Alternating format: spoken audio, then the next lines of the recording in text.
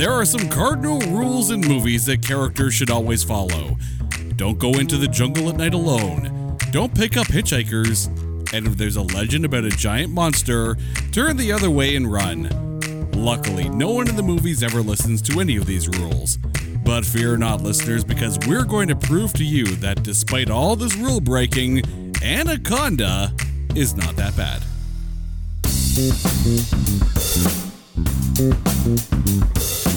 Welcome one and all to It's Not That Bad, the podcast that looks for A grades in B movies. And I am super stoked about this show because we have a first-time guest joining us to dissect a movie that I'm not quite sure if I should like or not. Kind of do, kind of don't, not quite sure. Joining us for the first time from the Running Scared Jogcast, not podcast, but Jogcast, Robert Lendrum. Rob, welcome to the show. How you doing, man? I'm great. Thank you for having me. I am super excited to talk Anaconda with you. It's one of my favorite films, period. Now, you are very, very, very familiar with this movie. Mm-hmm. Why this film? Oh, man. So our podcast, it's a podcast and Jogcast. We do the Jogcast, which is about running and listening to horror, that unique stuff we make. But podcast, we do review films. And the whole project started because we wanted to review Anaconda. We've been talking, me and my co-host, Jamie Roberts, shout out to Jamie. We have been talking about Anaconda since we were teenagers. We always joked, man, we got to do a DVD extra of this, of course, back in the day. Anaconda is just one of those horror movies that clicks so many of the buttons for us about why we like cheesy, bad horror movies.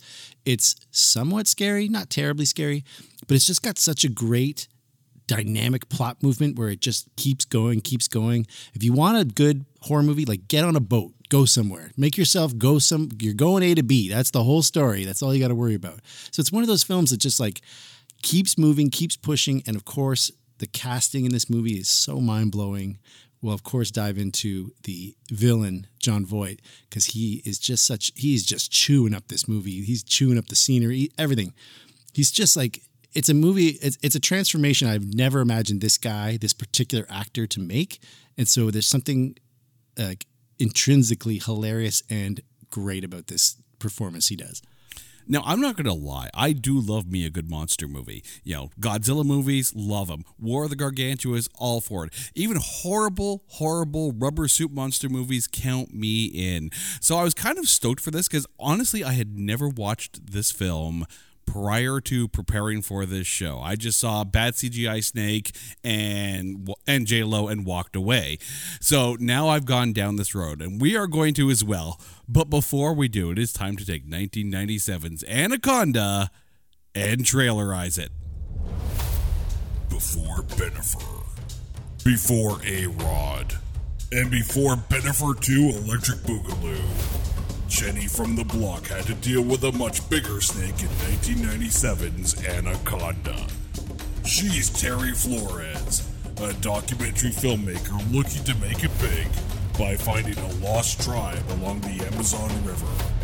What she does is find a leathery snake fetishist named Cerrone. He's looking to strike it big and capture a giant snake worth millions, and he'll sacrifice anyone and everyone to do it. Watch as they battle the horrors delivered by the best CGI 1997 could buy and the worst accent Jon Voight could muster in this monster movie that makes asylum movies look epic. This Anaconda don't want none unless you decide not to run, hun. Jennifer Lopez stars in Anaconda. Rated PG-13 for poaching greaseballs. Oh, that's perfect for Voight. Like, a poaching greaseball is exactly what he is. I think so. Well, between him and Mateo and a very, very brief appearance of Danny Trejo, we hardly knew him. But this actually has quite a good cast here. This movie stars Jennifer Lopez. Amazing cast. Right, Jennifer Lopez, Jon Voight, Ice Cube, Eric Stoltz, Jonathan Hyde, Owen Wilson, Kari Wuhrer, and Vincent Castellanos. And, of course, the very short introduction of Danny Trejo. He didn't make it to the title card. He doesn't make it, but he has a very impactful opening scene to this movie. The first scene of the movie, they go from a guy punching away to the SOS, trying to get a call in, trying to get some help. We get the POV of the snake is somewhere in the water outside, and he knows something's up. He tries to get to a higher level, and this snake breaks through you don't see it, but like you're seeing all these little moments. You realize it's how big this thing is without seeing it.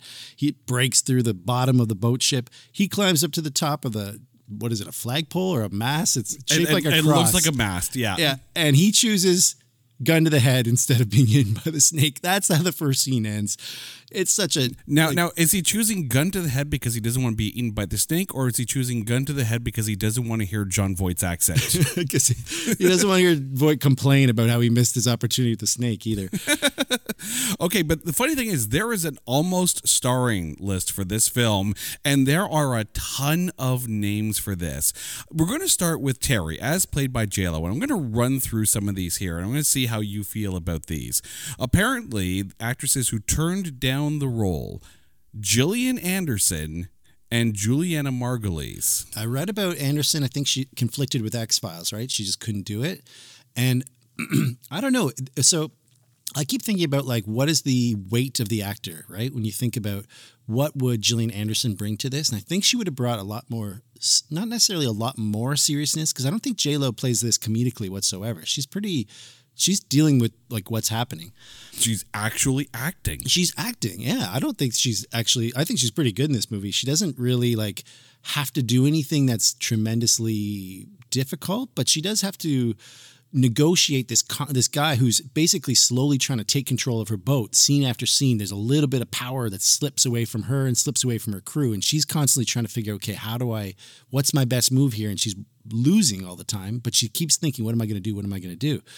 What would Gillian Anderson have done? I don't know. I think she could have maybe brought that character to the forefront a little more, but the movie kind of gives J-Lo at the forefront more power, and then at the end she kind of comes back again. There's a kind of a dip in the middle where she loses it to Cerrone for a while. I don't know. What do you think? I don't know. What do you think? I'm not quite sure about Gillian Anderson and Juliana Margulies. I don't hate that idea, but there's actually a list of actresses here who were under consideration, apparently. So I'm going to go through the list one by one. You say yay or nay, as in you could see them in the role. And this has nothing to do with how Jennifer Lopez played it. Right, just if they were good. Exactly, if you can see them fitting the role of Terry Flores. Jennifer Aniston. No. Kate Beckinsale. No. Nicole Kidman. No. That was a pretty darn I just quick think no. She's almost too regal. I just don't think it would fit the role. Remember, Flores is also fresh out of school. She's like trying to become a documentary filmmaker. This is her big break. So she has to have a bit of a baby face or like innocence to her. Like, Nicole Kidman is ageless and timeless. I agree, but I still see her as sort of like a regal character most of the time. I don't know why. Maybe I'm just typecasting her. Juliette Binoche. Oh, you'd have to remind me. Who is she? So I'm going to assume that's a no. Yeah, I'll give her a no just for that, yeah. Kim Basinger. I can see that. I don't know if she would have brought anything that elevates the film, though. And Sandra Bullock. Wow, okay. Keeping in mind that this is only a few years after like Fire on the Amazon and Demolition Man. Yeah, I think she would have fit in this film. She has that edge of like she can become really tough and serious when she wants. Yeah.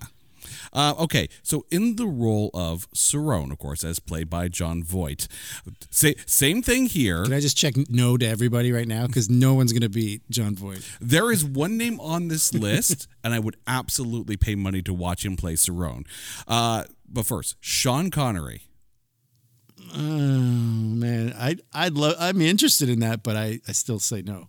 Tommy Lee Jones.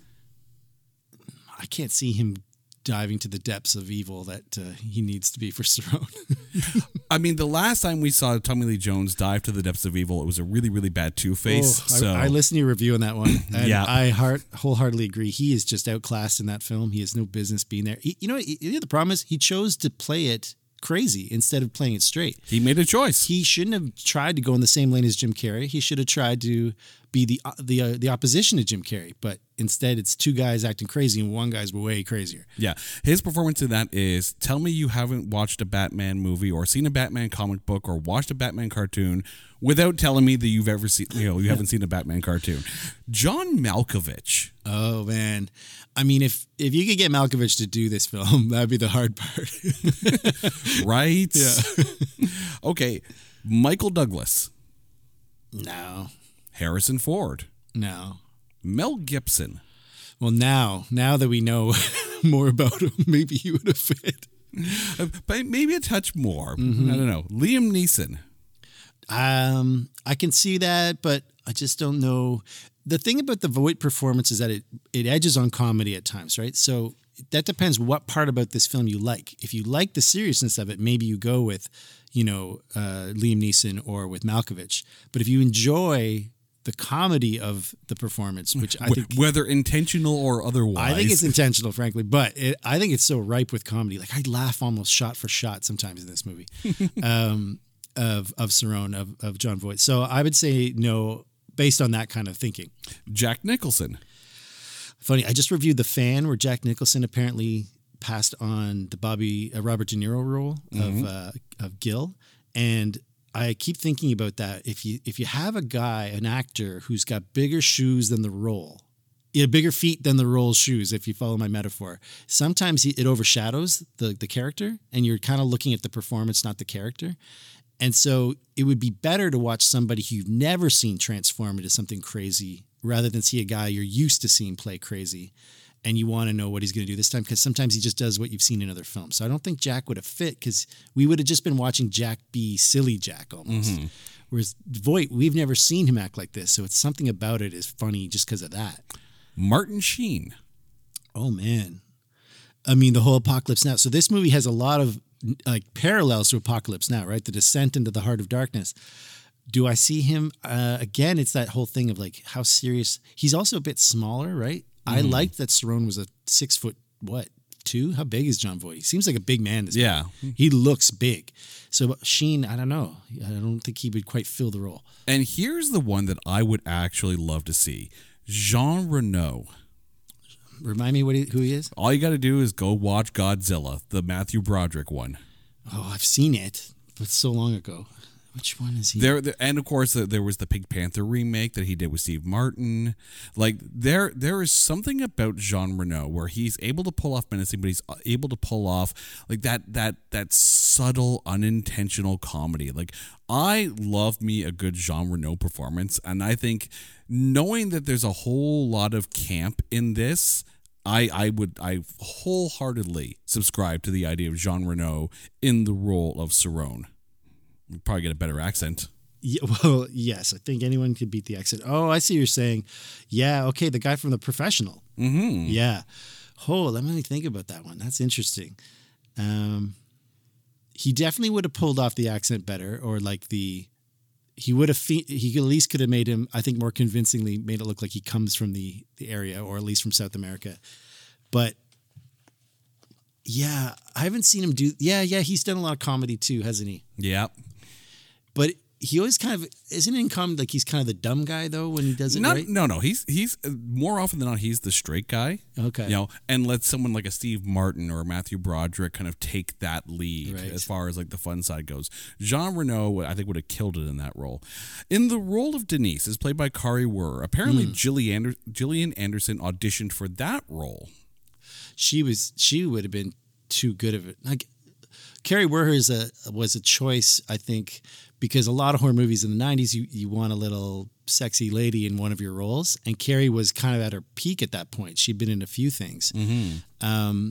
Now, she does have kind of a descent into madness as well, so do you need a better actor not hate to say that about Kari, but Gillian Anderson is definitely an A+ actress. Would she have been able to like pull off that descent a little better? Probably. But again, here's the list of actresses who were considered. Annette Bening. I don't know. No. Too again, Carrie's supposed to be younger, feels a little fresh out of school, a little green in terms of her work. She's obviously in the business, but none of them are like pros yet, right? Mm-hmm. Like established. So Cameron Diaz. Yeah, I can see it. Keep in mind, this is 1997 Cameron Diaz. Yeah, I think your budget goes up. Yeah, but she still's done what by then? She's done The Mask yet? You know what? I think she's done The Mask by this point, but this is pre-Charlie's Angels, though. And Something About Mary is 98? I think so. So this is before she really exploded. I mean, yes, she got a lot of attention for The Mask, right. And I think it's probably why they considered her for this. Terry Hatcher. Oh, see, ask 1990 or 96 Rob, who was in love with Terry Hatcher in that show, like Superman show. I used to love Terry Hatcher. So I would have said yes. And her and Carrie Ward don't look totally dissimilar. Like they have some features that look alike. It's not a far stretch. Gwyneth Paltrow. I think you don't need to go that big of a A-list actress for that role. Winona Ryder. Oh, that would have been cool. Yeah. Again, she kind of looks like Carrie. And then there's in the role of Warren Westridge.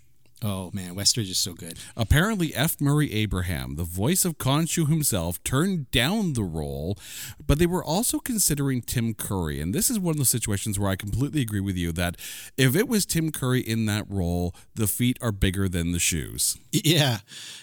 And I honestly, I forget the actor's name now. Sorry, who's Westridge? What's his name? That would be Jonathan Hyde. Jonathan Hyde, yeah. Jonathan Hyde is so, like, he plays, I think, this perfectly. He's a bit comical, like, comic-y in the sense that, like, line for line, his delivery is very, like, thought out. You know he's going to go big or he's going to go small in this line, but he fits it so well. Like, by the end, you actually grow to love him, even though you hate him at the beginning. Like, there's something fun about his transformation, too. Mm-hmm. Now, this is the one that blew my mind. All right. Up to this point, there've been some interesting considerations, and you sit there and go, okay, I could see or I might not see. The role of Danny is played by Ice Cube. Mm-hmm. Was originally offered to Chris Farley. Chris Farley. He's in a boat down the river, Chris Farley, and he couldn't do it because of freaking Beverly Hills Ninja. What? How do you go from Chris Farley to Ice Cube? Oh my gosh, I would love to see this movie with Chris Farley in it. And I love Ice Cube in this movie, but to think that Chris Farley playing that role, the funny part, the hardest part thing about that is, remember, in this film, unlike a lot of horror movies, especially 90s, you've got a Latina lead, you've got the co-star is black, and they're the two survivors of this, the three survivors. Two of the three survivors are of color. Mm-hmm. So if you put in Chris Farley, are you more tempted to kill him? Or are you like, is he still going to be the hero? Can that actor be the hero? It just tells me, like, and when you take a look at some of the actors that they're looking at for these roles, I think you're right. I think comedy was the intention on there's a this. Thought. Yeah, you're right. They were trying to find that comedy. Where is it going to come from? Yeah, which makes all of a sudden some of the more serious performances. Did they understand the assignment? Yeah, or did they even tell them, like? I love this idea that the director was like, no, you're really serious. This is really important. But then to the other actor being like, yeah, just go crazy. I love the fact that you brought up the director. This movie is directed by Luis Loza. Mm-hmm. This would be the last North American theatrical release that he would ever direct. He also directed Sniper, Fire on the Amazon, and The Specialist. In 2005, he did direct a movie called The Feast of the Goat that never saw a theatrical release here. Mm-hmm. But yeah, this was his North American theatrical swan song. It's too bad. You look at the money it made, though, based on its budget. This movie did really well. I wonder, though, how much of that budget is a combination of J-Lo and her star starting to rise, or the fact that people are going, you got to watch this movie. You're not going to believe frickin' Jon Voight in this. Well, also remember, the snake is CGI in 97 and animatronic. It's both. And the animatronic costs a fortune to make. This is a massive robot snake that almost killed J-Lo and Ice Cube at one point. We came so close. Yeah. We came so close. Unfortunately, this film was highly panned. Mm-hmm. At the Razzies that year, this was nominated for Worst Picture. It lost to The Postman. Jon Voight was nominated for Worst Actor. He lost to Kevin Costner in The Postman. Oh, come on. For Worst Screen Couple, Jon Voight and the Anaconda were nominated. They lost to Dennis Rodman and Jean-Claude Van Damme in Double Team. Wait, J-Lo and Eric Stoltz didn't make that category? Because No. that's another bad couple. Luis Loza was nominated for Worst Director. He lost to Kevin Costner for The Postman, which I'm starting to think that Anaconda needed to send a thank you note to Kevin Costner for really messing up.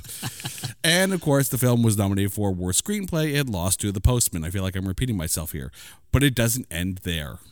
At the Stinkers Bad Movie Awards that year, this film was given a dishonorable mention for Worst Film. The winner that year was Batman and Robin. Well, same year. All right. Right. We're back to that. Jon Voight won the Stinkers Bad Movie Awards for Worst Supporting Actor and won for Most Annoying Fake Accent.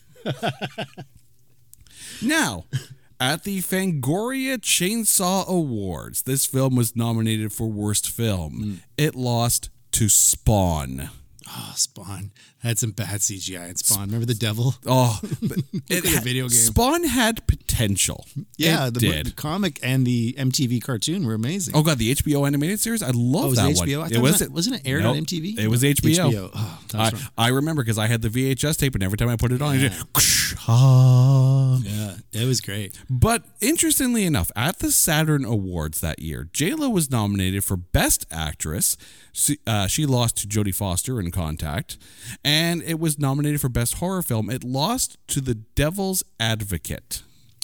Devil's Advocate. Is that the That's the Keanu Reeves and Al Pacino. Yep. Yep. I remember how it ends. Now, also at the 2016 All Deaf Awards. 2016. Yes. Ice Cube was given an award for Best Black Survivor in a Horror Film. Yeah, that's what I'm which saying. Love it. But you mentioned money, and this movie made bank. This film had a budget of $45 million and had a domestic gross of $65 million and a worldwide gross of $136 million. Spent 2 weeks at number one. That's because it debuted on the April 11th, 1997 weekend. Also debuting that weekend were Grosse Point Blank, which debuted at number 4. This movie knocked out Liar Liar, which was sitting at number 1. But the critics, though. Yeah, critics didn't like it. The reason why we're here. Over at Metacritic, this film has a Metascore of 37. And then at Rotten Tomatoes, it has a tomatometer of 40% and an audience score of 24. That perplexes me because Anaconda also has a cult following. People love to make fun of it and go on YouTube. People have sampled it. They've made jokes about it. But like, there is a following of people who really like this movie. I'm starting Me to being think one of them. I'm starting to think that this film is the John Scott of horror movies, in that it gets to the All-Star game, but the critics really, really don't like it, and the audience is in there going, "What the hell are we doing here?" But let's figure out why this film is actually good. Ratings be damned here. We're going to start with Jennifer Lopez, of course, who plays Terry Flores. How was J-Lo in this for you? I think she's fine. People, this is only her third big movie, I believe, at this point in her career. And I mean, she isn't asked to do a lot, but she's asked to be stoic, somewhat flirtatious here and there. She has to do it fake. She has to put it on once where she's trying to like fake seduce Cerrone. And then she has to survive and then like run on her feet and, you know, outwit him to a certain degree. So I think it's really interesting because she's also the character somewhat in power. Like at the very beginning of the movie, Mateo calls her Chefe because she's the director of the film. So there's this interesting power dynamic that she has that Cerrone is slowly trying to pull away from her. And I find like she has to negotiate that, and her and Cube are kind of always on the side trying to figure out, okay, what do we do next? I never found her hard to believe or out of place. And I thought she's fine. Like I don't really have any problems with her performance in this movie at all. I think she's pretty good. I'm not going to lie. You know, obviously when people think of J-Lo, the first thing that's going to come to mind is Gigli, right? It's bound to happen. Always in bad films? Well, it's just films, period, right? Like you think J-Lo, the first thing you're going to think, you know, maybe Made in Manhattan, but Gigli will be the first one, and then Jersey Girl will probably be the second one after that. But in this, I wasn't expecting her to be in a role like this, right? To me, she screams rom-com. Right. Right. That seems to be her strength. Here, I was actually surprised by how how good she actually was in this. I will say though, and this is probably the writing per se, in that here's someone who's made it to the point where she's directing her own movie and brave enough to go down the Amazon River to find this tribe. And that confidence seems to go away throughout. Yes. It does come back here and there. But also, for the record, this film is over a quarter of a century years old. So if you haven't seen it by now, that's on you guys. Oh, yeah. Spoiler. Right. We're going to tell you exactly what happens. Straight spoilers all through this show. It's one of those things where she's not the one I expect to pull the seduction attempt on Cerrone. I can't remember if Denise is dead by this point or not. Or she's shattered mentally. I agree. And I think that's actually, to me, I thought that was a strength because I was like, oh, J-Lo's going to have to do it now. Because Carrie Werher's character, my mind at this point is shattered from watching her boyfriend get eaten by an anaconda. And so it's up to J-Lo to sort of try this thing. Plus, she's already caught Cerrone a few times now, leering at her with this look on his face. Oh, he's leering at everybody at this point. But there's two scenes specifically where they just shoot him staring at her for like an obscenely long time, just with this you have to see this grimace to understand why it's so funny to me. But like it's like a smile on Ronald McDonald turned completely upside down and then like a sharp edge in his teeth, his upper teeth showing, and he's squinting his eyes at her with his head slightly cocked back. And he's just leering at her whenever she does anything, like just trying to tie her hair back. And she looks up and there's this guy just eyeballing her from a distance and not breaking eye contact, just continuing to leer the whole time.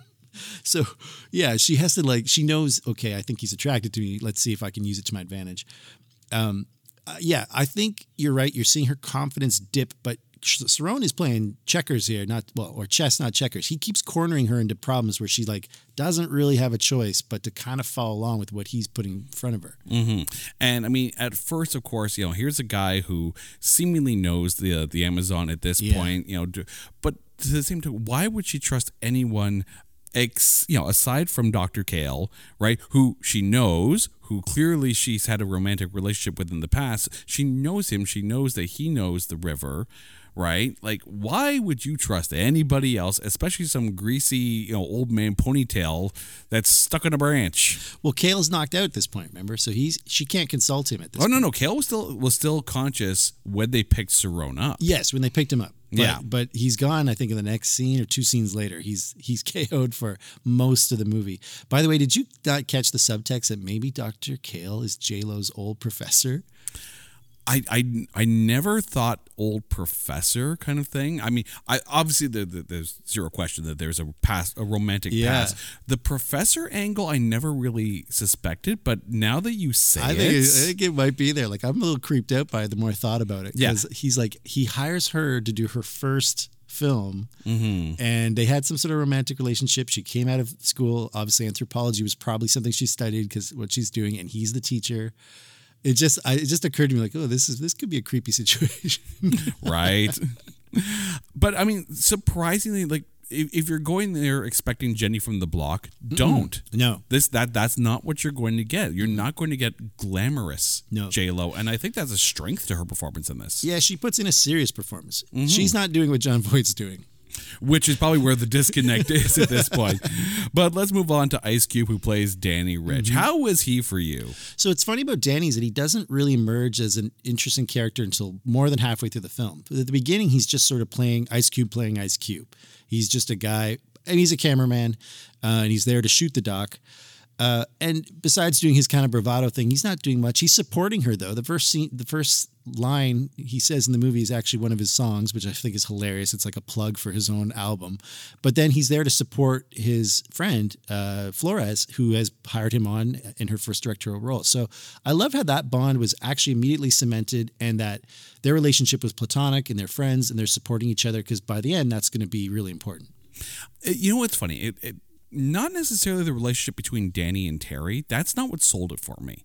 It's the relationship between him and Warren. Oh, Westerns, yeah. Because at first they're very adversarial in that, he's trying to do his golfing kind of thing, and while Ice Cube is listening to rap. Listen and to then, Mac 10. Exactly. But then there's, after they think they've caught Cerrone, and, Warren teaches him how to drive the boat, and you see them actually finally finding that level of communication where they're able to connect, and the two of them all of a sudden become you understand that relationship. Yeah. They're brought together by tragedy, or at least by the situation that they're going through. I love how those two got together as far as being able to connect. Yeah, and it speaks to Warren's transformation in the film. Like you hate him off the get-go. You hate him immediately. And then by the end, he's buddying up with Cube, and they're actually bonding over LA traffic and just like the lifestyle they want to get out of the rainforest and just get back to, where they're from.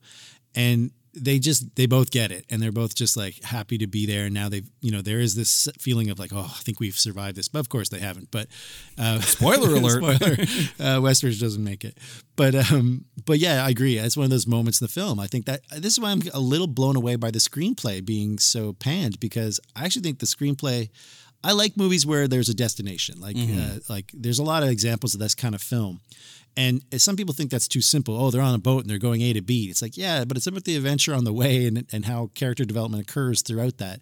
And this is one of those moments in the film where you actually saw some transformation in both characters. I mean, you could easily argue like the, A to B on the river on a boat. I mean, that's Apocalypse Now, like you said. Yeah. That's Jungle Cruise. And I actually enjoyed Jungle Cruise. Like, pan it for what you will. I actually enjoyed it. It was a fun ride.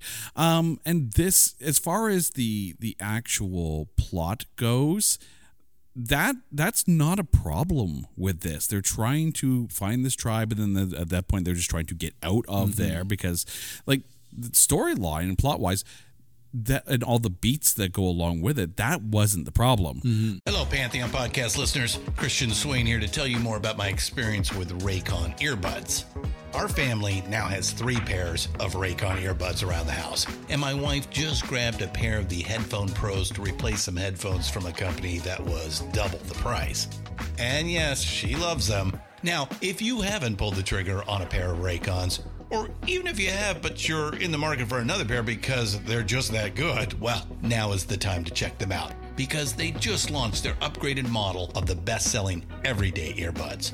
With Raycon's upgraded everyday earbuds, now you also get active noise cancellation, ergonomic design, and multi-point connectivity that lets you pair with 2 devices at once. New quick charge function, 3 customizable sound styles, plus awareness mode. Available in a variety of vibrant new colors to complement any and all skin tones. I even have a pair of earbuds in a cool green color. I have tried just about every earbud known to humankind, and these Raycons are fantastic.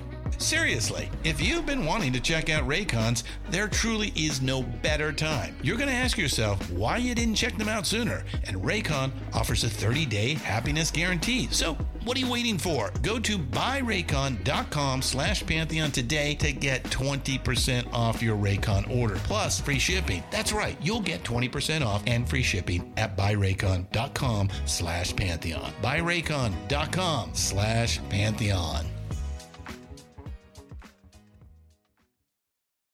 Hey folks, Stefan Shirazi and Renee Richardson here from the Metallica Report. And we are proud members of the Pantheon podcast family, where the best of music and podcasts unite. We've got something pretty cool for you. We're giving away an exclusive Metallica merch package worth over $250. That's a whole lot of Scary Guys, Skulls, M72, and other sought-after Metallica swag. And we've made it easy for you to win. Follow and share the Metallica Report, and you're in the game. Go to pantheonpodcast.com/Metallica, enter your email, and hit that button to be entered to win. And just like that, you're eligible for our monthly exclusive Metallica merch package. And guess what, rockers? You can enter every month, so just do it. And while we love our global brothers and sisters, the lawyers won't let us ship outside the U.S. The problem, however, might have been Cerrone as played by Jon Voight. And I need to say this before I hand it over to you here. Dear Jon Voight, Inigo Montoya called. You stole his accent. Prepare to die. But how was Jon Voight as Paul Sauron for you? This is what makes or breaks your experience of this film. If you are on board for the lunacy of Jon Voight in this movie, it's amazing. Because, like I was saying, shot almost every time they shoot the camera, they point at him and shoot the camera, I start laughing because there's a bunch of decisions Jon Voight makes about this character. One, you're going to realize or know immediately he's not just bad, but evil. Like, evil. Like, this guy is not good. They should not pick up this hitchhiker. And you know that almost immediately, like even before he gets on the boat. Because the moment he does get on the boat, he literally leaps at the guy like a tiger. Like the way he jumps on the boat and he rolls, you think he's trying to kill the guy. Even his eyes light up like a maniac. So you know, okay, this guy's bad. So that's first thing he decides is like, this is a vaudevillian villain, over the top. Every line he says is like a one-liner. He has a nickname for Carrie Werher right away. He calls her Baby Bird every time he refers to her. So you can tell he's kind of slimy. He's got the slick back hair, but the thing about him is that the accent is so bad, but it's a face. On his face, he's got a fake scar on one side of his face. And then he leers all the time and he speaks through his teeth a lot. Like he kind of like, it's like this weird choice of how he enunciates things. And because of that, he's grimacing and showing his teeth all the time and squinting. And then when he does smile, it's like the evilest smile. So like, it's funny because it's so ridiculous. And it's not like Arnold Schwarzenegger, Batman and Robin funny. It's like it's like that times 10. I mean, the thing with Schwarzenegger's Mr. Freeze, right, is it's just bad pun after bad pun after bad pun, and it plays on almost all these Schwarzenegger tropes, if you will, right? Like literally, like Schwarzenegger was memes before memes actually existed. Yeah. But the thing with Jon Voight, I mean, the fact that accent kind of goes in and out, especially near the beginning, like he was trying to figure out the accent as the movie went along, but there are some actors in here who are trying to do a serious horror movie, and he's not one of them. No, that's a really interesting point because I wonder how they felt about it in a way, because he's there to chew the scenery. He's there to he is peacocking all these actors in every scene in a way that they're like, I don't know what I would do either if I was an actor. Like I came to, if you came like J-Lo did with, okay, I'm going to play this character in this way, pretty serious. But then this guy, every scene he's in is so crazy over the top that it becomes a movie about the contrast between him and the rest of the film. And that's what makes him he's a bigger villain than the Snake, right? Like the Snake doesn't even matter really compared to this guy. We are way more interested in he's going to do than what the Snake's going to do. And so, yeah, it creates a weird dynamic, but I find it comical, but at the same time entertaining because the rest of the movie keeps me on the edge of like, okay, but now what's going to happen? And it's almost like it's on purpose, that the movie itself is trying to move along seriously, but he's there to put on a different kind of show for you. Again, it's one of those things where you take a look at some of those potential casting choices, right? If Chris Farley's in this movie, Jon Voight is the template for the way direction it's supposed to go. Right. But there's a lot of serious performances. Like, again, it's one of those things where you have, you've got Jim Carrey in Batman Forever, and that's a choice, right? But it kind of worked. It was a very Frank Gorshin-esque Riddler, and then you got Tommy Lee Jones making a definitely different choice that what should have been done. Right. You needed that balance, right? But here, right, while there is some levity in it, thanks to Owen Wilson and Carl Werner, and the relationship between Ice Cube and Jonathan Hyde, exactly. This is so over the top, and you have to almost go into it expecting it. And I can see this being one of those films where you walk into it, you're like, oh, it's a big Snake movie, we're gonna be fine, and then you watch this performance and go, what the hell are we doing?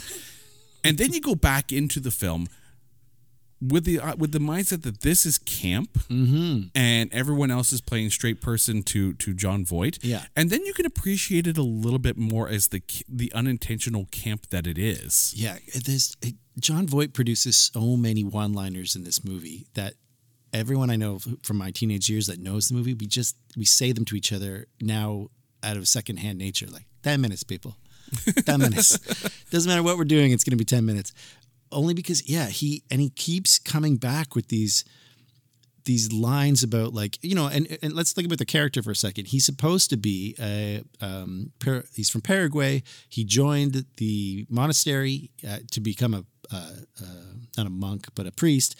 He failed. He doesn't fail out of that, as he reminds us. He didn't fail out of the priesthood, but he had to go see the world. He ends up on the jungle. And they say, what do you do in the jungle, or what do you do in the river? And he's like, I catch snakes for collectors. And they're like, you're a poacher. And he's like, poaching is illegal. But he doesn't say, yes, I'm a poacher or not I'm a poacher. He's definitely a poacher. But again, he keeps what's the word? He's showing everybody what he is, and then sort of, but then not admitting to it. Well, when he's not showing us, the music score is definitely telling us exactly, because that's so, like, could you signal anything? Like, you might as well just put flashing font up saying he's the bad guy.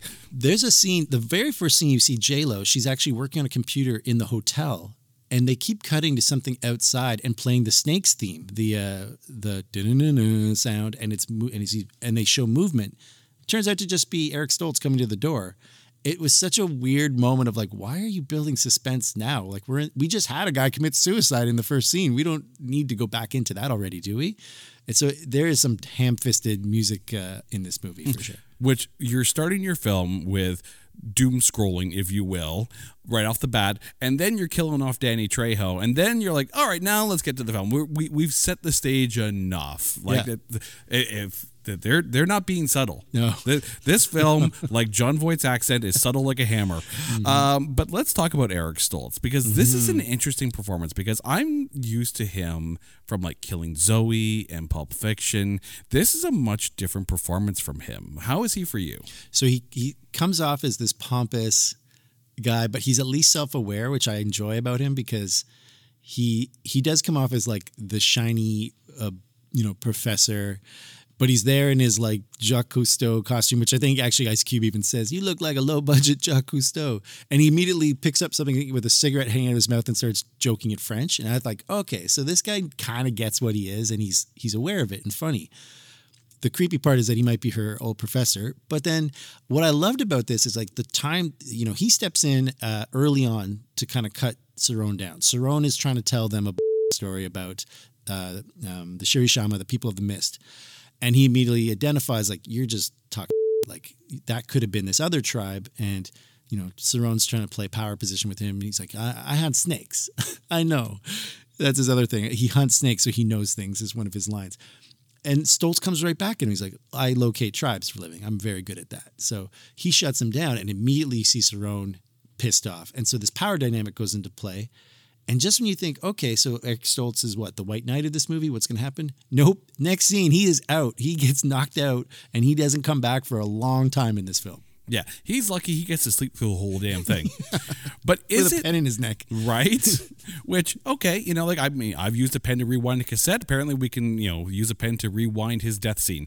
But is this not the most Kenneth Branagh performance that Eric Stoltz could have given? Yeah, I know what you mean. Like, you think he's playing a type that you've seen before? Well, it just felt very Kenneth Branagh. And I flash back to when Kenneth Branagh was in the Harry Potter series.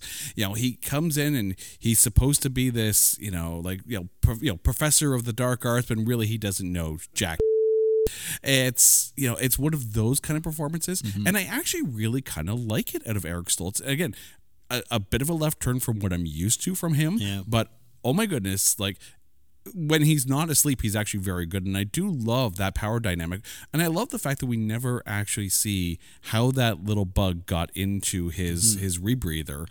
We do find out how, though. Oh, yeah, very easily. It was definitely Cerrone. There's zero question about that. He admits to it, yeah. But there's even this thing when Cerrone gets on the boat, like when they pick him up from the wreck, and he's playing eye tag with Mateo and Dr. Kale, and that actually gives you cause to wonder what Dr. Kale's actual motive is in all of this. I never caught that, because I was about to say the eye tag with Mateo is, again, so blatant that subtle like hammer. If you didn't catch bad guy eyeing the guy who's driving your boat, right? Like that. It's one of those moments in the movie where you laugh because you're like, he's telling you he knows the boat driver. Like, come on.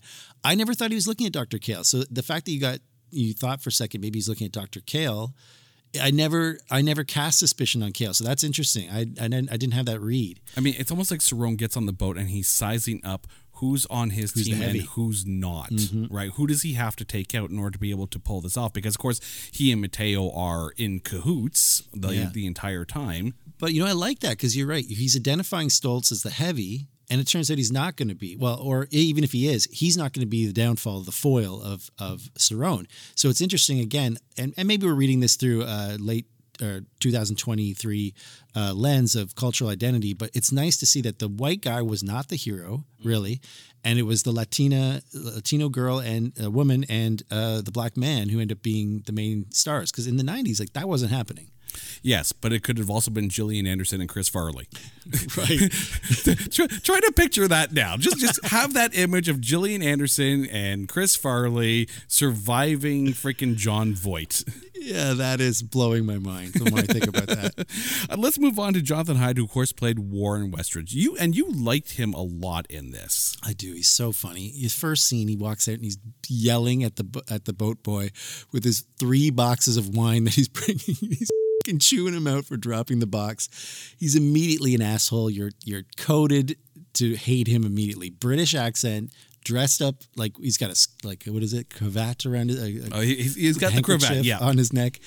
You're immediately told you're gonna hate this guy, and he's so funny. He's really he's the actor Jonathan Hyde is loving this role. Like, he's totally diving into the assholeness of this character, and you slowly you see him transform in front of the camera. Actually, at one point too, which is also really fun to see because you hate him. All of a sudden, they turn the camera on. He's the narrator, and he all of a sudden has this air of authority, and he sort of calms down and becomes like what you're used to seeing in like old school documentary.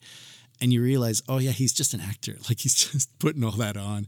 And then of course you see him unravel as Cerrone takes over the boat, and there's one point where Cerrone just slaps the out of him in front of everybody, and he has to bite the bullet. He has to bite his tongue here, knowing he's outclassed physically, but also he has to do it because everyone's safety is at risk here. So he bites his tongue, and he does get his shot in later with Cerrone, where he gets to club him over the head with the golf club. And so you see, and that's again where his transformation occurs again, where he starts like, okay, I'm part of the team, I'm helping them.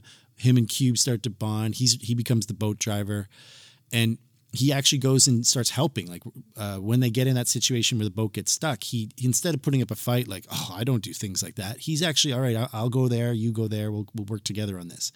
So you learn to love this guy by the end of the film, which is so funny. And then his death is one of the best kills in the movie, which we could have had Tim Curry. But I'm happy we didn't. Yeah, I think Tim Curry would have been too big almost, like distractingly. Like, yeah. I mean, I don't know. When you have a great cast, it's hard to know, because this cast I think is amazing. If you throw in someone like that, though, is it a balance? Cast is a balance. So I'm wondering, does that unbalance things? I don't know. Tim Curry's pretty great. Tim Curry steals the scene any movie that he is in. But I love the fact that you bring up the fact that he teaches Ice Cube how to drive the boat. Now, dear listeners, if you have not watched this movie, there is a scene where Ice Cube beaches the boat. Yeah. And then they eventually, like after everything is done and they get the boat off the rock, watch very carefully at the waterfall. It's moving upwards. So do you know where it was shot? Did you read about this? No. So they shot everything on the Amazon except for the end climax. They had to go to the planetarium in LA. And I do remember seeing that location listed, but yes. Yeah, so it's all just a pool. Yeah. It's all fake, right? You can kind of tell by the light. The light of it is different than the light in the rest of the movie in a way. You can tell it looks like brighter. It definitely looks like a set when you get to that scene. But the fact that I guess they forgot to shoot the boat getting off the rocks, so they just played the shot backwards, and you can see the water going up the waterfall. He also has to explain it with it sounds like an RA take, like where they had to lay some voice in. He says, the tree that just fell in the boat knocked it loose. I'm still trying to figure out how that works, but that's what happened. We're talking Anaconda logic now. I'm going to put these two together because they are kind of a team. Owen Wilson as Gary Dixon and Kari Wuhrer as Denise Kahlberg. How were they for you? I mean, of course, they break the cardinal horror movie rule of if you go into the forest to have sex, you die. You're going to get killed. Yeah. Yeah. And the best part of that scene to me is that they go out, they start getting romantic, and then we think it's the anaconda because we just saw the anaconda kill a stuffed panther a couple scenes before this. So we're like waiting for another anaconda attack at this point. But instead, something else comes running at them. You can't see what it is. Cerrone shoots it. He happens to pop out of the woods with his rifle and shoots it. Wild boar. What does he say? Attacks with his tusks, gores with his tusks, goes for the eyes. It's like, do wild boars? And I looked this up for years because like wild boars are like, is this really? How would they go for your eye? Do they jump off things at you? I looked it up. Wild boars jump at their prey. They actually lunge at things with their tusks. I don't know how they do that, but I've seen it on video. They lunge at things. This clearly feels like a script that was written by someone who like got a National Geographic magazine and found some interesting facts about snakes and wild boars and said, we put it in the script. It's good. Yeah. Make him sound like Inigo Montoya. It's all good. Sorry, back to Carrie. So Carrie Werher's character has to descend into madness when we see Owen Wilson die. But so let's go back to Owen because the whole movie hinges on this moment where Owen Wilson goes from stoner sound guy on a documentary set to armed mercenary who's decided he wants to make a film about poaching snakes and he's hoping he's going to make $1 million off it. Somehow Cerrone convinces him in 2 scenes with very little dialogue, by the way, to do this convincing. And this guy switches from like smoking a doob, trying to f his hot girlfriend to let's go hunt snakes and try to make $1 million. It's hilarious. Like that is definitely the biggest problem, I think, plot-wise in this film is Owen's change from what he was to what he becomes. It makes no sense. But once he makes the choice to actually help Cerrone in poaching the snake, there's the looks between him and Denise where it's like, okay, he knows he's doing wrong. And I wish they explored the relationship a bit more. Like he was trying, like if he was trying to, set them up for a good life together and that's why they're working on the Amazon and this, then that would make more sense as to why he decided to jump for the money as far as poaching snakes goes. Yeah, I think me and Jamie talked about this in our podcast too when we reviewed Anaconda. We talked about like there's a scene where they're playing cards and I thought, what if Owen Wilson has a gambling debt? What if he give us a reason that all of a sudden the money intrigues him? Because at that point he says in the movie that it's really survival that's intriguing him because he's saying like, hey, we don't know where we are. We're never going to get out of here alive. This guy knows how to get us out of here. Let's help him and then we'll get out of here alive. But like, he's not computing a whole lot of problems there. Like Cerrone cannot be trusted. Cerrone is bringing you to the snake's nest to use as human bait, by the way. Nobody quite knows that yet, but that's what's happening here. And he just doesn't I just felt like his motivational change there didn't make any sense. You're right. If there's something about their relationship that speaks to why we need that money or, maybe if she's being threatened by Mateo or she's being threatened by Cerrone, like what if she was the eye candy that Cerrone kept leering at? And so now Owen's kind of putting himself in between them as a way to help defend her in a way, even though it's the backwards logic way. But you're right. Speaking to their relationship that he steps into between to be like, okay, but if I do this, he'll leave her alone. Yeah, something like that would have helped that make more sense. Now, there are a lot of death by snakes in this film.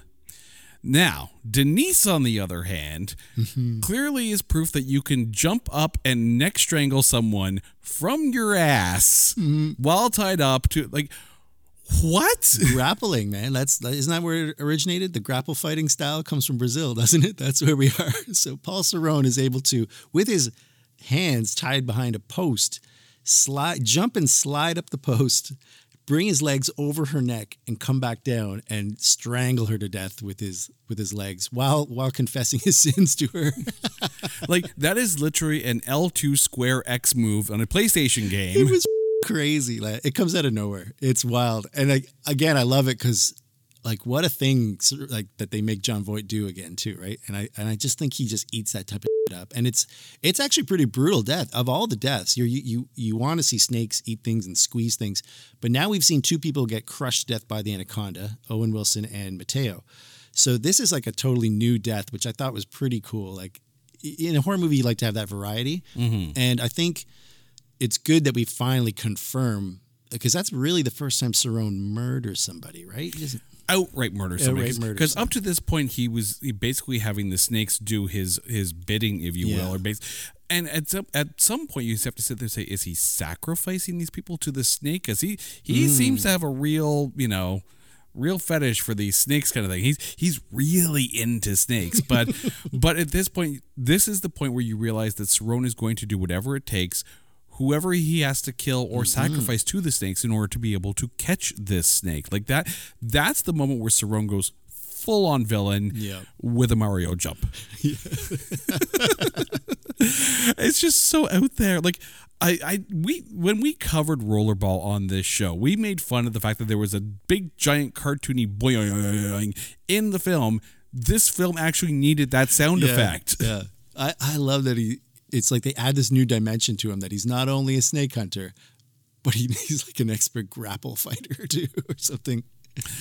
All I'm going to say is this. The next time you watch Anaconda, watch that scene, and as soon as he jumps up and gets the leg lock on her neck, just hear, here we go, like it's Mario Kart, because that's the only explanation. He does plant his feet first, like he puts them flat, and then he pulls himself up, but the physics of it are pretty wild. Yeah, that right now there's like Bill Nye is looking at this going, that's not happening. He jumps to her shoulder height, right? Like, imagine she's 5'6" or 5'3". He's got to jump 5 feet high to get his legs around her neck from his ass. Not happening. Like this is a very powerful man. Vincent Castellanos as Mateo. Mm-hmm. This is one of those subtle performances, right? And I like the fact that it's subtle. Like, I mean, obviously we find out eventually that he's in cahoots with Cerrone and this was their plan all along. Mm-hmm. But I like the fact that he's sus, but he's not obvious. Yeah, he just seems slimy a little bit at first when you're like, it's an acceptable level of slime. But yeah, he's totally sus. He only says about 9 words in this whole thing, which is also like a real economy of acting, because he only has to say like his biggest line in the movies when he pulls the wasp, poisonous, deadly from Kale's mouth, and then like one other line before he dies. And Mateo, he's totally just like making eyes with John Voight here and there, like they're confirming, they're like. And then the other scene I noticed where he's in the background doing some real subtle acting is when they're getting ready to, when they're trying to make a decision about which way down the river they're going to go. And Mateo's kind of pushing them like, hey, I'm just the driver. Which way do you want to go? But you can see in the background, he's kind of looking at Voight as Voight is doing his pitch. And then, this is at the point where now Kale is injured. So J-Lo says, this is the same route you wanted us to go yesterday. Yesterday for different reasons. And so you see like Mateo kind of glance at Cerrone when he does that. So yeah, it's a real subtle performance. And when you see the actor, like he's actually a really legit actor and like does not sound like Mateo whatsoever. So it's a real like put on to make this character. But at least it fits him, right? Mm-hmm. Like John Voight's character, I'm not quite sure if that's fitting anybody. But who is that man? Pretty much. But the funny thing is, if you make this movie today, you're swapping roles. Vincent Castellanos is on the mast shooting himself, and Danny Trejo is playing Mateo. Yeah, so it's funny how Danny Trejo's star has kind of risen, even though he will take any movie out there. Yep. But he's kind of living his best life, and I kind of like that. Yeah. We need to talk about the snake. Yes, the snake. So like we said, part CGI, and the scenes that are CGI are like when Owen Wilson dies, he's wrapped up and crushed. When Mateo is wrapped up and crushed, and then the other big one I can think of is Westridge, who jumps off the waterfall, and the snake hangs on to a rope. Not a rope, but like a tree trunk, and dangles itself down like a rope so that it can come back up and catch him and then coil him up back to where it's hanging on. It's a pretty cool effect, but definitely by today's CGI standards, it's pretty rough. The other thing, though, is that half of this thing was animatronic. And they had to build this giant robot that they could control with like a keyboard, basically. And the story I heard, and I saw Ice Cube say this on an interview, was that this thing was thrashing around sometimes. And it would mess up the whole set, like break things. It would go haywire. It had a lot of bugs. And there was a report that it almost hit J-Lo at one point and like seriously injured her and just narrowly missed. So apparently the actors are actually kind of afraid of this robot more so than like, they're not performing fear. They're actually like kind of worried the snake's going to hit them and hurt them. All I can hear is Steven Spielberg talking about Jaws going, the shark didn't work. Like, I get, and I appreciate the 1997 CGI is not going to hold muster, right? There's a lot of, CGI from that era, and like you want to see CGI that doesn't hold up, you go back and watch the original Lawnmower Man, because that was so bad. But I mean, it's not horrible. At the time, this was cutting edge. Like, this was pretty good. Like, this snake, they thought it was pretty good back then. So we have to keep that in mind, that like where they were at, this looked good. Yeah, but I mean, I ask you as the purveyor of all things Anaconda, right? What worked better for you, the animatronic or the CGI? It's funny you say it, because the animatronic works well for the scenes when it breaks through the window and you're looking at its face and it like opens up its mouth and it hisses and it feels very physical. Like, you start to feel its size, and like you can it has like a haptic, like a texture to it that you feel like you could touch it and you would feel a snake. But then there are other times where they use that. Now, I don't know when they kill the panther, if that's the animatronic or if that's just like some snake they got to wrap around a toy. There's those scenes where like the snake is just a coil and it's not really doing anything. The CGI is like fun to watch, but and it has more character in a way, because if you think of the end scene when we've got J-Lo and Cube set up as bait and it comes down from the sky somehow, it definitely has more presence as like a deadly, scary monster. But your eye can't help tell the two apart like your eye tells it apart real easily. So it's really tricky sometimes to decide what you think about this thing. Again, maybe that's one of the reasons I love the movie, because I'm watching Cerrone as the villain more so than the snake. The snake's like a manifestation of evil, but he is the real reason I'm watching it. Like, the real evil that I want to see foiled. I don't really care if they kill the snake or not. If they get away from it, I'm just as happy as if they blow it up. But they do have to blow it up. I think the thing with the snake for me, and it's kind of Cloverfield rules, right? In that we did not see the monster of Cloverfield fully until the end of the film. And that added the mystique and the scariness to the Cloverfield monster. Snakes be all over the place. I mean, I get that we've thrown physics out the window from Cerrone's magical butt jump, but I wish that there's the scene where Owen Wilson and Denise are in the forest and you see that low camera slinking through and you're like, is this a snake? And that part works well. I wish they did that a bit more. And yes, they have the underwater camera that they're shooting people like swimming kind of thing, but and they did it at the beginning with the panther. And they did it with Trejo's death too. So they actually do that POV quite a bit. But you're right, it's like a lot of monster films. The more you see it, the more you recognize it looks like a doll or it looks not real. We were talking about this with, do you remember the movie Dog Soldiers with those big werewolves? No, but now I'm fascinated. Oh, it's a good movie. The werewolves are amazing looking, but they very rarely give you much to look at other than a couple quick glances. And when you finally reveal them, it's like pretty cool, but you do start to realize, oh, it's a costume. Yeah. I mean, again, like obviously subtlety is out the window with this movie. Yes. But I mean, like we actually just talked about Legend on this film, the 1985 film, and the differences between the U.S. theatrical cut and the director's cut, and how in the theatrical cut, you see darkness right away, right? With complete green eyes, green nails, the whole works, right? In the director's cut, you don't see darkness until like an hour plus into the film, when we see darkness for the first time, that Lily sees darkness. And it's like, okay, there's the mystique, there's the ominousness of it. But you're right. If Cerrone is the villain and the snake is just the tool of the villain, or at least the villain's MacGuffin, if you will, then I guess we don't need a subtle snake. Yeah, I wonder if it's a little bit of like, we spent all this money on this snake. Show me the goddamn snake. They probably spent a fortune on that animatronic snake and that CGI. I love that you brought that up. There is a documentary out there called The Final Cut. It's basically a documentary about film editing. And again, Steven Spielberg talking about Jaws. Yeah. He has a quote in this where he was going back and forth with the editor of the film, and they were trying to figure out how much of the shark to put in, right? And they would basically like sit there on the moviola as it's going by, and Spielberg would stop the moviola where he thinks it should stop, and the editor would stop. And in some cases it was, pretty much bang on. In other cases it was a frame more or a frame less.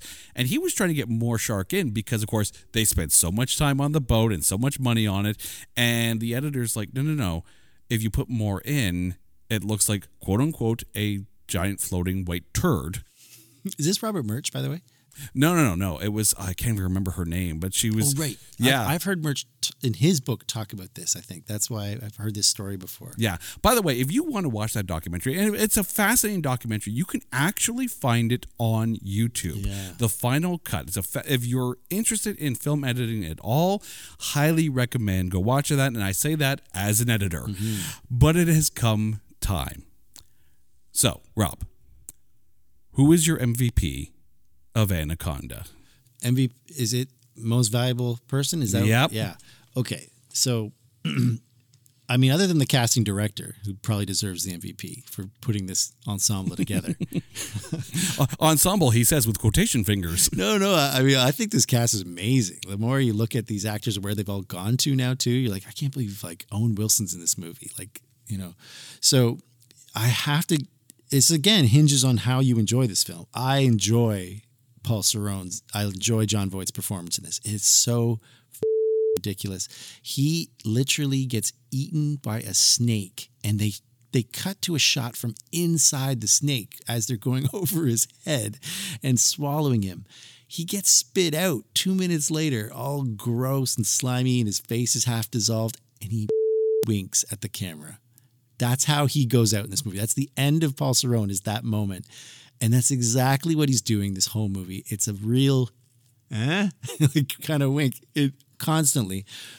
And it's a bit of a, I don't know if it's a masterclass in comedy or what it is, but like, how did he realize that his face looked so funny with those leers and sneers he keeps doing in the movie, and that they would have enough weight to let's just cut to a shot of Jon Voight sneering. And like, it's fucking hilarious. And just these lines and the way he lets his eyes like light up like a maniac at different points. And just his lust for the snake it's like, here's the other thing I think about, by the way. We were talking about him and Mateo have a master plan. What the was the master plan? Why don't they just steal the boat? Why do they need the crew? I guess because they do want to sacrifice it to the snake to help catch it. Is that why they need the crew to come with them all the way down? Like, it's such a bizarre master plan. Like, what was the A to B to C here? But he does throw the monkey blood all over J-Lo and Ice Cube at the end because he wants to catch the snake. And he thinks he's going to catch it. This is his big plan, is to catch it in a net. He's just going to catch this big snake in a net, and it's going to be fine. This is the biggest snake since the Cretaceous period. And, but, it's just like he steals every scene. And like you said, the other actors don't maybe even realize what he came in to do. But when I saw him, like, even talking about it later as being interviewed, like Jon Voight, he was laughing about it as well. Like, he knew my plan was to do this big vaudevillian villain, and he felt the script called for that. And it's funny how no one else kind of maybe saw it that way, or at least once they got to I makes me wonder, did the director and the casting director and everybody realize this is where he was going to take Paul Cerone? Yeah. And I think that's why those of us who love Anaconda talk about it as a cult classic, because it's such a strange choice of a performance, but it seems like it's worth the money alone. And then the rest of the movie is still pretty good. And that's kind of like why I like it. It's like I can still follow the plot and still enjoy the like boat ride to hell. But my MVP has got to be Jon Voight playing Paul Cerone. I wonder if Jon Voight and Luis Loza, the director, were the only two in on the fact that this was a comedy, and basically the winks that he was giving to the camera were basically the winks that he was giving to the director. It's like, no, this is going to be the funny movie, huh? Well, the story I heard, actually, he's interviewed and he tells about the wink, and he said, I was doing costume and makeup, and they were the only two, and I said a joke to him like, what if I wink at the camera? And they were laughing their asses off, and he didn't tell anyone. He went out to do the scene, and he winked, and those two guys are laughing off set, but no one else knew he was going to do it. And they decided to keep that cut. And I don't know how many times he gets puked out of the snake because it's CGI, so it's hard to tell. But and then they cut to his face, and I guess maybe there's other takes where he doesn't wink, but It's so funny that he winks and dies. I am actually going to call an audible on my MVP because originally I had Ice Cube written down as my MVP. But you've actually convinced me to change my choice, but not to John Voight. Okay. Yeah. It's Jonathan Hyde, who of course plays Warren Westridge. And no, he doesn't make it to the end, but I love the fact that his character, enters the entire scene like Daphne Zuniga in Spaceballs, with all of her luggage, but actually has a full and complete character arc. Yeah. Right? Yeah. Like, you see, snootiness and conflict and resolution and the denouement, the fact that, when he's finally dead. Like, I am really surprised at how good this, I know we talked about the fact that Tim Curry could have been in this role. I'm glad he wasn't. Jonathan Hyde was perfect in that role. Jonathan Hyde's death is actually kind of a sacrifice. He's kind of leading the snake away to save his friends by that point. Yeah. So he's gone through the full character arc of being one thing to another. And it's not an overblown sacrifice. There's a movie where I have to sit here and say, if we ever do Dante's Peak on this film, I'm going to need a Snickers bar when I describe the fact that when the grandmother jumps into the lava to push the boat, it is the most over-the-top self-sacrifice in the history of cinema. This is actually pretty damn good. I feel like I got to go see it as a meme. I just want the cut of just that moment now, just to see how it looks. Yeah, I mean, it's a good movie. Don't get me wrong. I like the movie a lot, but that scene needs to go. But Jonathan Hyde, I think, surprising, I'm going to say Jonathan Hyde was the better choice over a potential Tim Curry, and that's saying a lot. Rob, I'm going to let you take over the mic for a second here. Can you tell us a little bit more about the Running Scared podcast or Jogcast, and then where we can find it and where can we listen to it? Yeah, so the Running Scared podcast comes out usually every 2 weeks. We're not the best at hitting the schedule, but we review horror and film and thriller films. We also create what we call Jogcast. They're original audio horror for jogging. So, I mean, a lot of the stories we make ourselves are stories about running, being chased by zombies or vampires or what have you. So we make those as original content, and then the reviews are just our regular pods. We also have a Patreon account where we do a kind of a secondary pod, which is more or less just some of the inside bits we probably didn't put in the first pod. But we've also done some exclusive content where we actually did a pod where we recast Anaconda, and the two of us pitched our two ideas about who should be if we were to do a new Anaconda. Or actually, we were doing it as if it was Anaconda at the time. And who would you have recast instead? So this list is actually fascinating to me. He took it that way, and I did more of a modern version where I recast it as a musical with Ed Sheeran playing Dr. Kale, and I had Jack Black, I think, as Paul Cerrone, and some other ones. So we definitely took two different bends on that. And Anaconda just happens, it's where our pod started, and it's why we're still talking about it. And as we approach our episode 50, we're going to go back and do Anaconda one more time. I am trying to picture Anaconda as a musical right now, and I don't know whether I'm more fascinated or frightened by that. Rob, thank you so much for popping on the show. And to you, our listeners, you guys know the drill. If there's a film out there that you think is unfairly maligned or is so bad that there's no way in hell that we can find anything good to say about it, hit us up on Twitter at NotThatBadcast, on Facebook at facebook.com/NotThatBadcast, or over on our website at NotThatBadcast.com. Let us know and we will watch it. We will dissect it and we will find the good things to say because we're looking for those A grades in B movies. Until next time, I'm Jay, he's Rob. Remember, go listen to Running Scared. You guys are awesome for listening. This is It's Not That Bad. Take care.